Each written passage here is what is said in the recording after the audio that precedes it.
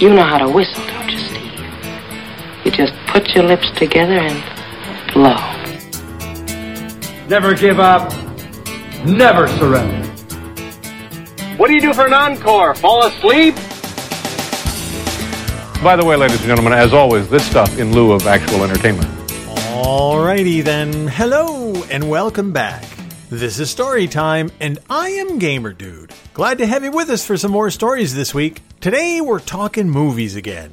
You guys know I love my movies, you know I love to talk about movies, you know I love to watch movies. We're always talking about movies either in the Discord or while I'm streaming. I grew up on movies and TV, so I love talking about them. So today I'm talking more movies. I'm going to focus on pre-1980 movies. Now for me, pre-1980, well, that's just movies. But I know for a lot of you, those are really old movies. Because it came to my attention that we're in the year 2020. And 1980 is 40 years ago. And for a lot of you guys, that's a lifetime. For me, it's a lifetime too, but it's all part of my life. And I remember pre-1980 movies. Because I was there for them. Okay, I wasn't there for all of the pre-1980 movies I'm going to talk about today. Most of these I have seen only on television or on DVD, but I discovered them and discovered that a lot of the older movies are really good movies and great entertainment. And actually, something that I was talking about with Time Zones, one of my friends and followers on Twitch, prompted me to give a list of some of the really classic movies that I've enjoyed over the years. Because these come up in conversation and you don't remember, oh, yeah, what was that movie we were talking about? Oh, Gamer Dude said it was, and it slips your mind. So now you have a whole podcast episode with 10 classic pre-1980 movies to use as a reference. And then after I talk briefly about the movies, I'm going to give you 10 more movie tropes that we can really do without. We've done the movie tropes a few times now, and every time I talk about the movies, I always remember, oh yeah, there's another one we can skip. So I'm going to give you another list of 10 more movie tropes that are a bit overused, and then I'm going to give you 2 bonus tropes that I don't think are overused, and I actually don't have a problem with them. But that'll be at the end. As for the classic movies, I'm going to give you 3 noir movies. You may have heard of film noir or noir films. Film noir was a genre of movie making in the 40s and the 50s, which were characterized by kind of a gritty, oppressive, pessimistic view of people, focusing on dastardly deeds and colorful criminals and people whose lives have gone down the sewer and they can't quite pull them out. There's suspicion, there's intrigue, there's probably murder involved. The atmosphere is always dark, the rooms are always dingy. You've got someone who's done something wrong or is about to do something wrong and they get caught or they're about to get caught. Sometimes you might have mistaken identity. Sometimes you have somebody fooling around on their husband or their wife. Sometimes they may want their wife murdered or their girlfriend murdered. Oh, it's very dark, very dreary, very fatalistic. And because of the censorship code in Hollywood at the time, nobody could get away with anything. You didn't get away with adultery. You didn't get away with being a thief. You didn't get away with murder. Usually somebody wound up dead, and quite often more than one somebody. Now, whenever I thought of film noir until recently, I always thought of Humphrey Bogart. You know, The Big Sleep, The Maltese Falcon. Those are the classic noir movies. Everybody thinks of those as the big noir films. Humphrey Bogart is a noir actor. Well, he was. He did some noir films. He did other films as well. But the specific genre of noir films had a whole lot of variety in both the actors and the stories. So I'm going to start the list today with 3 noir films that are classics, at least ones that I've seen. I haven't seen them all, but these are 3 classics that are recognized as classics and that I have seen and that I think hold up and could be very entertaining if you want to take a look for them. And they don't have anything to do with Humphrey Bogart. The first one, often recognized as one of the classics of all times, as far as noir is concerned, Double Indemnity. It stars Fred MacMurray. Now, for me, Fred MacMurray was a father in Disney movies, because he was in a lot of Disney movies back in the 60s, The Shaggy Dog, The Absent-Minded Professor. But he's the lead in Double Indemnity, and he plays an insurance salesman who teams up with a beautiful woman to murder her husband. And they do that, of course, to collect on the insurance policy. That's where Double Indemnity comes from, because she gets paid double if her husband dies in an accidental death. That's the name of the movie. That's the clause in the insurance policy, and it's a classic movie. It's really suspenseful, really well done. You can find it on DVD. You can often find it on demand. Well worth your time. The second noir film for you is called The Woman in the Window. It stars Edward G. Robinson, and he's not playing a gangster. When I grew up, Edward G. Robinson was a gangster. You've heard me do this week Edward G. Robinson imitation. Yeah, see? Yeah, Muggsy, see? That's my bad Edward G. Robinson. But he wasn't always the gangster. In this one, he plays a professor. And he has a certain view on the psychological aspects of murder and when it's justified and when it's not. And he falls in love with a picture of a woman in the window. And the whole plot evolves from his obsession with this woman. I don't want to give away too much of these movies because part of the fun of watching a noir movie is to see the plot unfold and see what happens. But this has a great plot, really suspenseful, really thrilling, except for the final minute. And I'm not going to spoil the final minute, but after you watch it, you'll see, well, what was that all about? And the behind-the-scenes story is the director had to tack on an extra minute at the end to appease the censors. Remember what I said about the censorship? He had to make people in the censorship booths happy. So for the first 99.9% of the movie, it's an awesome movie. Then that last minute is like, huh? But still well worth checking out. A third noir movie you can check out, Night and the City. Now this stars a guy named Richard Widmark. He was a big actor when I was a kid, but I knew him as a big character actor type good guy, had the lead in a few movies. This is one of his earliest roles. He's a skinny little creepy kind of con man type guy. And the movie's all about him trying to settle up some kind of a wrestling empire in London. And so it's about his conflict with the mobster in charge of things in London. And then there's a relationship between him and the leading lady, Jean Tierney. And it's about Richard Widmark going toe-to-toe with this mobster type. Really well done. If you can get your hands on a copy of that, Night in the City is another noir movie worth your time. By the way, if you're at all interested in noir, on Turner Classic Movies, they have a show called Noir Alley, and it's hosted by a guy named Eddie Muller, who is a huge fan of noir. Now, I don't always agree with Eddie's takes on the noir films that he picks. Some of them that he puts up there are like questionable noir for my taste, but it's his show, so. But if you want some exposure to it and you have Turner Classic Movies, you can definitely check out Noir Alley.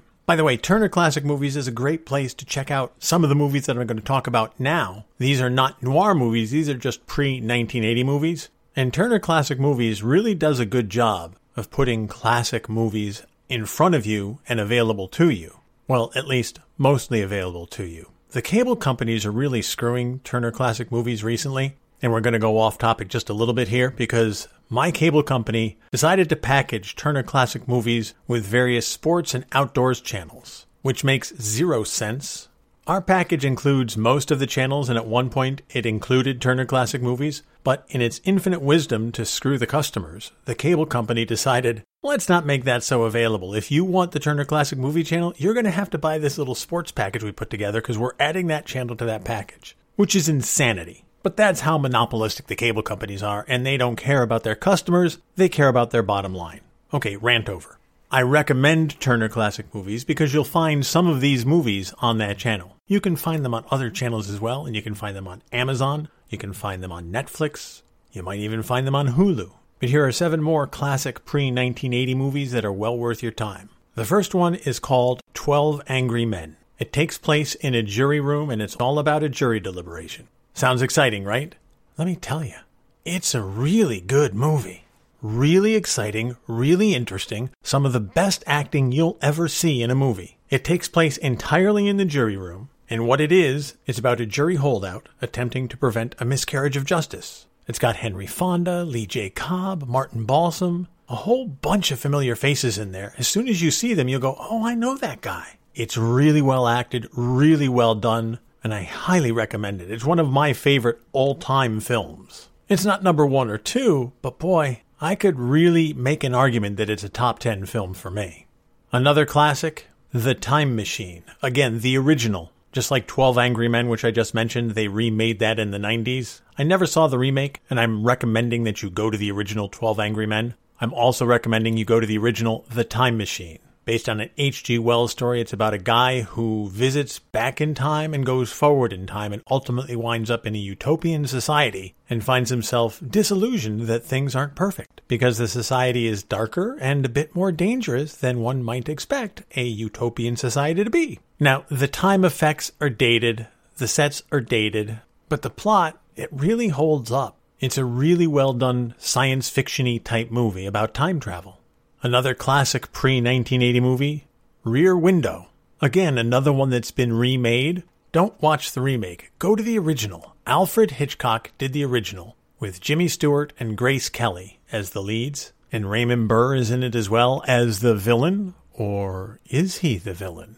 That's part of the mystery of the movie. It's a mystery, again, primarily set in this one guy's apartment. He's got a broken leg, he's stuck in a wheelchair, and all he has to do to entertain himself is look out the rear window of his apartment. And you know, this is long before the days of TV and internet. He had no iPad, he had no cell phone, he had no computer to distract himself. All he had was looking out the rear window. And that's where the plot develops, right outside his rear window. And the suspense, it's really well done. Now, just like with a lot of Alfred Hitchcock's movies, the pacing is very, very different for this movie than we're used to in the 1990s, the 2000s, the 2010s. We like quick points. Bring on the action.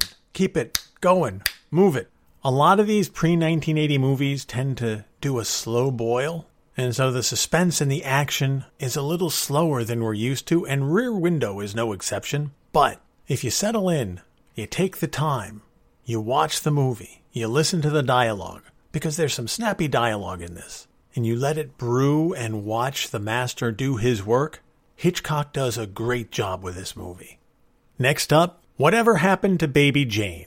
This stars Bette Davis and Joan Crawford, and you may have seen the mini-series about them. I think it was on TNT, where there was a feud between the two of them. Both very strong, very interesting leading ladies in the 40s and the 50s. And they're cast together in this movie. It's a really interesting, very suspenseful movie. It's about a child movie star and her adult movie star sister and what happens to them as both of their careers fade and they're forced to live together as adults. And there's some psycho stuff going on in there, and there's some nefarious stuff going on there, and it's a really interesting little movie. Again, the pacing is a little different, but if you settle in and commit to watching it, I think you'll enjoy it.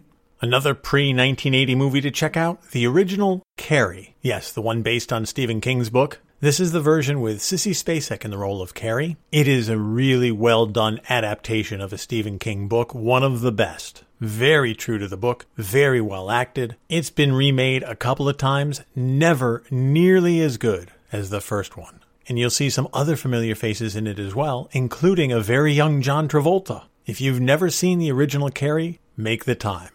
Another classic, and I've mentioned this in other movie episodes, Deliverance, with Burt Reynolds in the lead.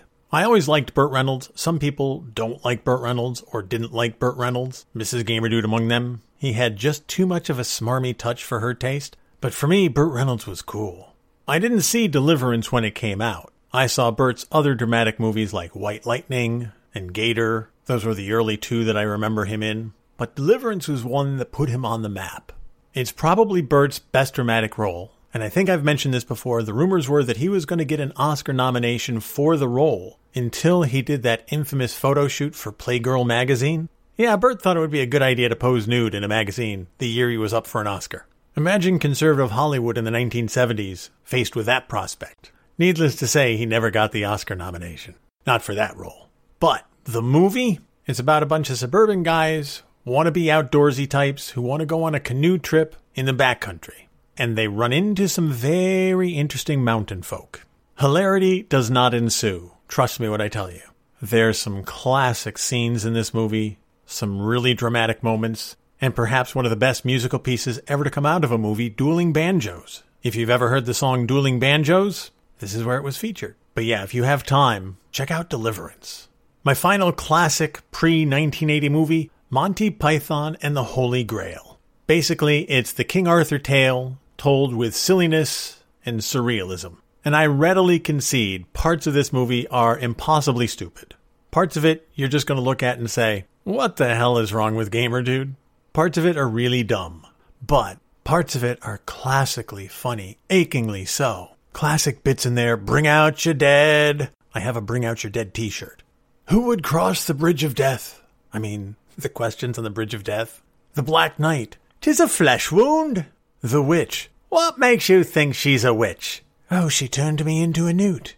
And then one of the classic lines about government. Listen, strange women lying in ponds distributing swords is no basis for a system of government. One of my favorite lines. So yeah, if you just want stupid, silly fun, that parts will make you laugh out loud and parts will make you groan in agony, Monty Python and the Holy Grail, well worth your time.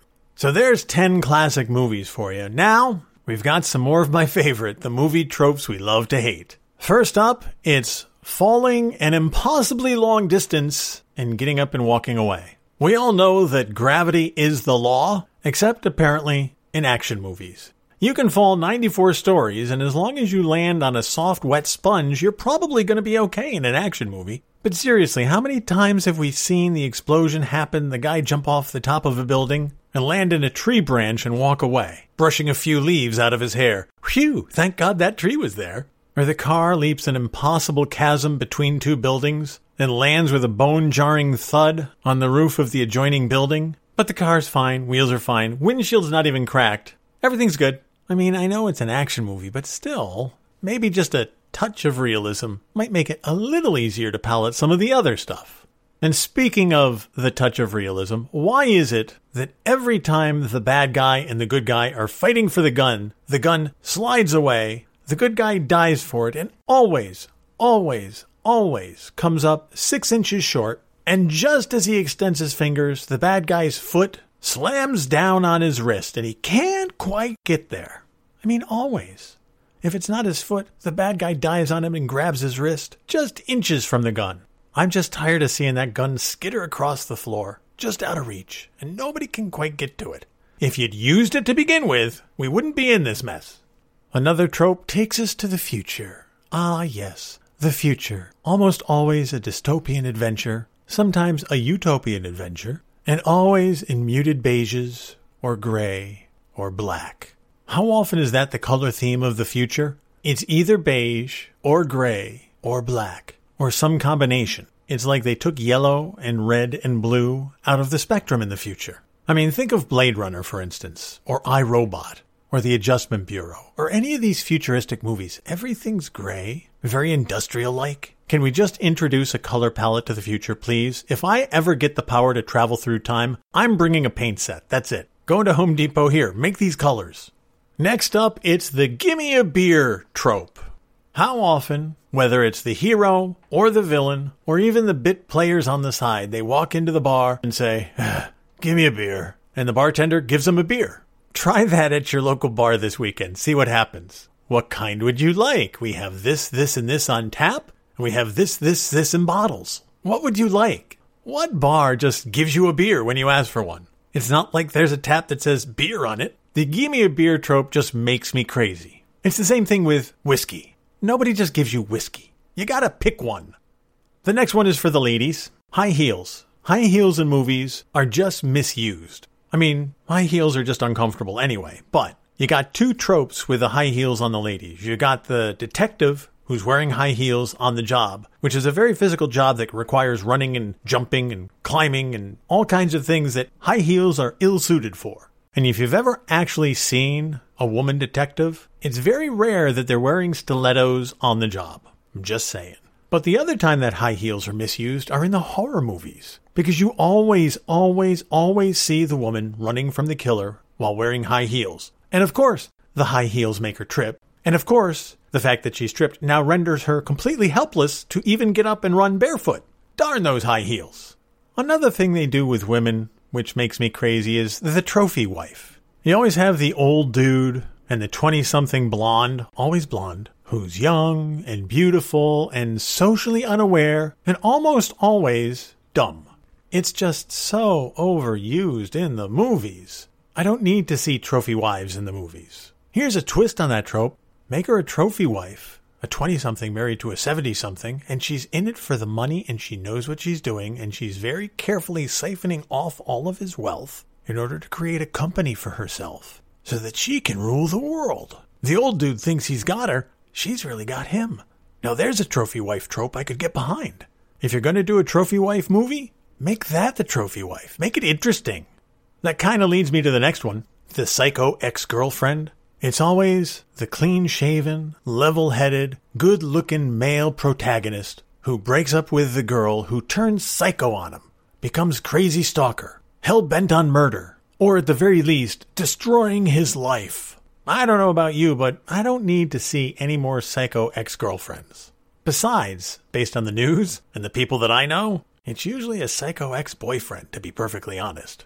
Now, the last three are kind of tied together. The first one is the accidental bump. This is when the male and the female, who are supposed to be the leads, accidentally bump into each other, literally. It's in the store, it's in the coffee shop, it's on the street, it's in court. It's not that they happen to see each other, that can happen, but it's that they literally, physically bump into each other. They always make that something cute. When you bump into somebody, it's like, oh my God, I'm sorry I didn't see you there, and there's nothing cute about it.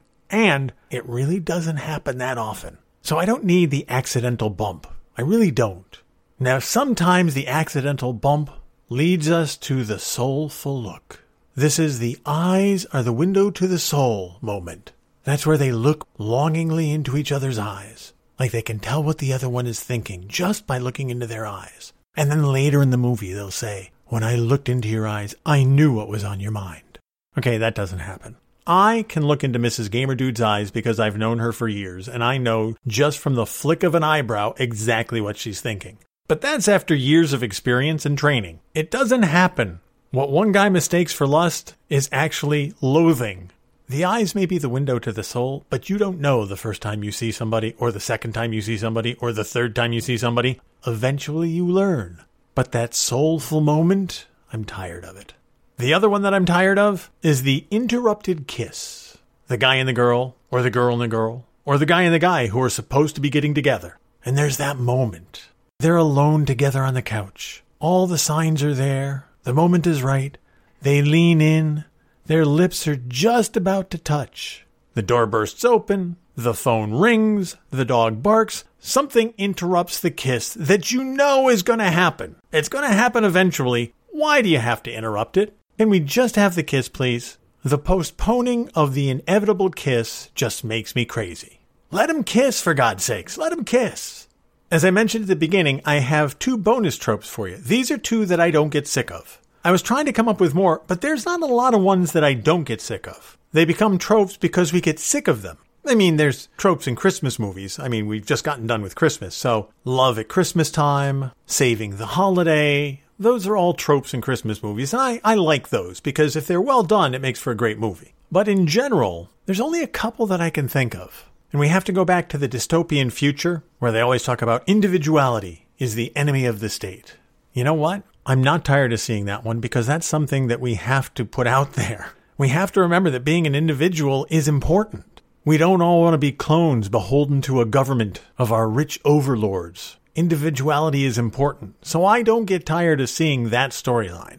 I think we have to remember that we are individuals. Yes, we have a lot in common. Yes, we're all human beings, but we're all individuals with our own likes and dislikes, and we don't have to conform to the way the government wants us to be. So I don't mind those storylines. I don't mind that theme as an overarching theme in a movie. The other one that I hear people complaining about is the chosen one trope, where the hero is some special being. You know what? That's why we go to the movies. We go to the movies to see the chosen one. Luke Skywalker is the chosen one. Clint Eastwood's mysterious stranger in all of those westerns is the chosen one. Tom Cruise in Top Gun is the chosen one. He's not saving the universe, but he's the chosen one with a special set of skills, and we're seeing his stories. Is he a superhuman? No, he's not.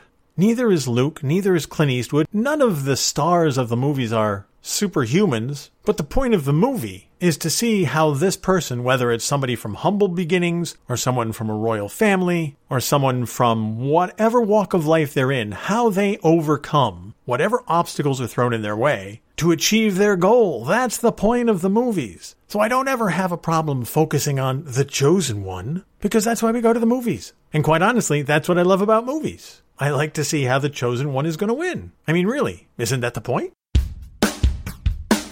So there's our movie discussion for today, but never fear, I have lots of movies to talk about. I've been making lists and categories: top 10 comedies before 1970, underrated action movies of the 80s, best buddy pictures of all time. Oh yeah, I love movies, and I've broken down my movie fandom into all kinds of subcategories, and yes, we will continue to talk about movies, because I love them so much. But that's going to do it for today's episode. I hope you have time to go check out some of these movies. Trust me, they're worth your time, and I think you'll enjoy them. Anyway, thank you so much for being here. I can't thank you enough for your support and for taking the time to listen. You guys are awesome, and I love doing these episodes for you each and every week. Thank you so much for taking the time to be here for them. Until next time, you guys take care of yourselves.